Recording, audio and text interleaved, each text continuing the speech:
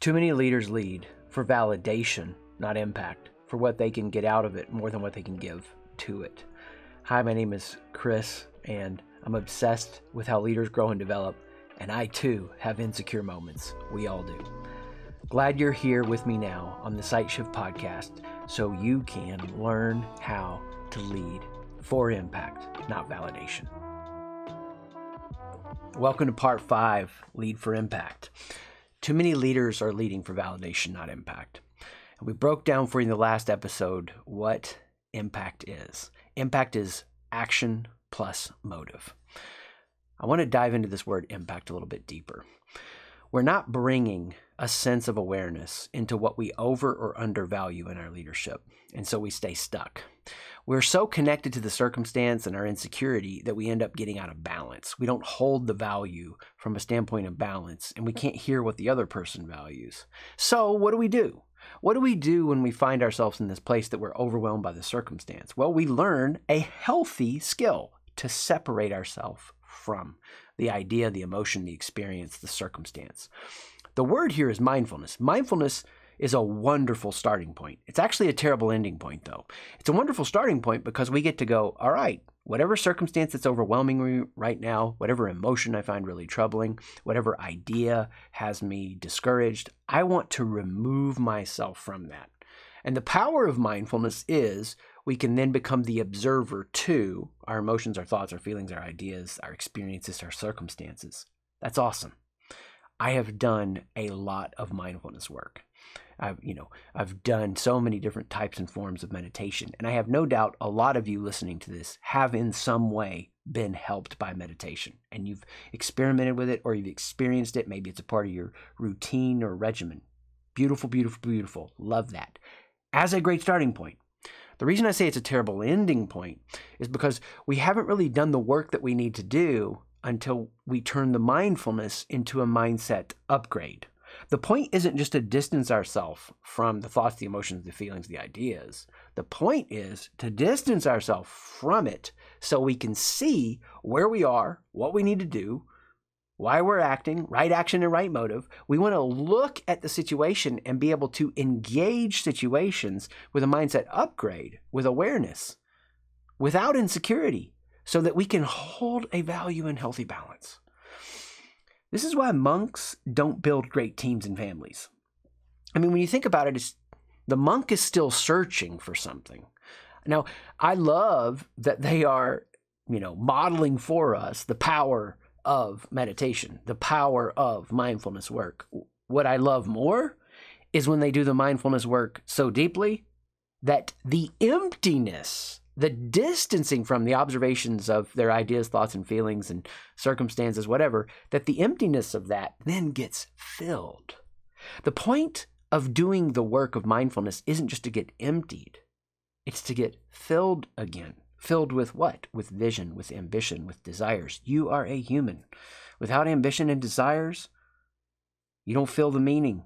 You don't have the direction, the purpose, the focus. You don't have the quality of relationships. And if you're going to stay in a place that mindfulness is the answer and you have to keep being in the monk phase of meditation, it means you're not getting something you need. I'm more motivated or excited by or enjoying a story about the monk who gets up and goes, all right, I'm done. I've done the meditation work. I've done the mindfulness work so deep now that the mindset upgrade has occurred. I'm going to go solve this problem in the world. I'm going to go do this thing. I'm going to go take some action. I'm going to start a company. I'm going to start a family, whatever. That's why action follows impact. Impact equals what? Action. But we're just talking about impact right now. And the reason so much impact doesn't happen is because right now we're so obsessed with mindfulness, separating ourselves from the idea, thought, emotion, circumstances troubling us. Great. We separate from it. We become the observer. Now we've been emptied to be filled. What are we filled with? If you're not doing the work of becoming aware, then you get filled again with the insecurity of your identity. And when you get filled with the insecurity of your identity, your consciousness starts pinging you to take action for your validation, to comfort what you are struggling with.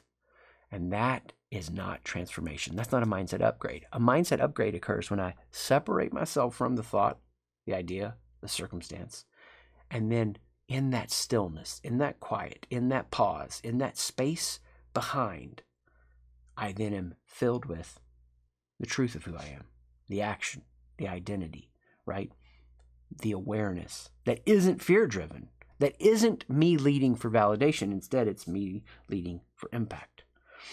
If you're at a place right now that you are consumed with your insecurities, then you can't hear what other people value that's different than you. To be the leader who leads for impact, to become mindful, to have the mindset upgrade is to go, okay, this is the value that I have. This is how I can get out of balance. This is how I can over or undervalue something. And you can look at that in the workbook or the book. What I'm overvaluing or undervaluing is shaping where I am insecure. So I want to have a mindset upgrade and to learn how to hold this value in balance. So this is where you can take a moment now and look at those values and start to go, okay, if I'm going to hold these values in balance, where does my mindset need to upgrade so that I don't keep getting out of balance with this value? If you don't do this, then what ends up happening is you miss what others are valuing because you're consumed with what you value. And you then end up very oftentimes becoming a virtue signaler. You're just trying to signal to the world about what is so important to you.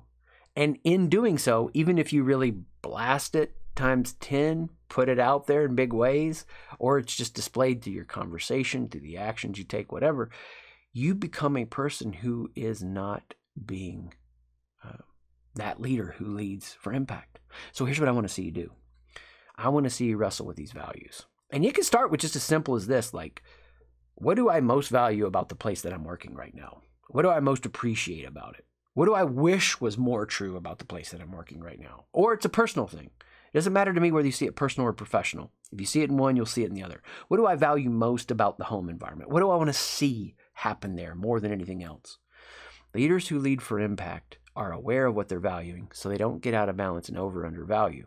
They do mindfulness work to become separate from so that they can be filled with the action to take. That's what we're going to cover in the next episode as we dive deeper into this word action. For now, go through the values, workbook or book, look at what you value, and start to build some awareness around where you can get out of balance. Thanks for joining me on this episode. There's always more for you at SightShift, SIGHT, shift.com to be the leader you were meant to be.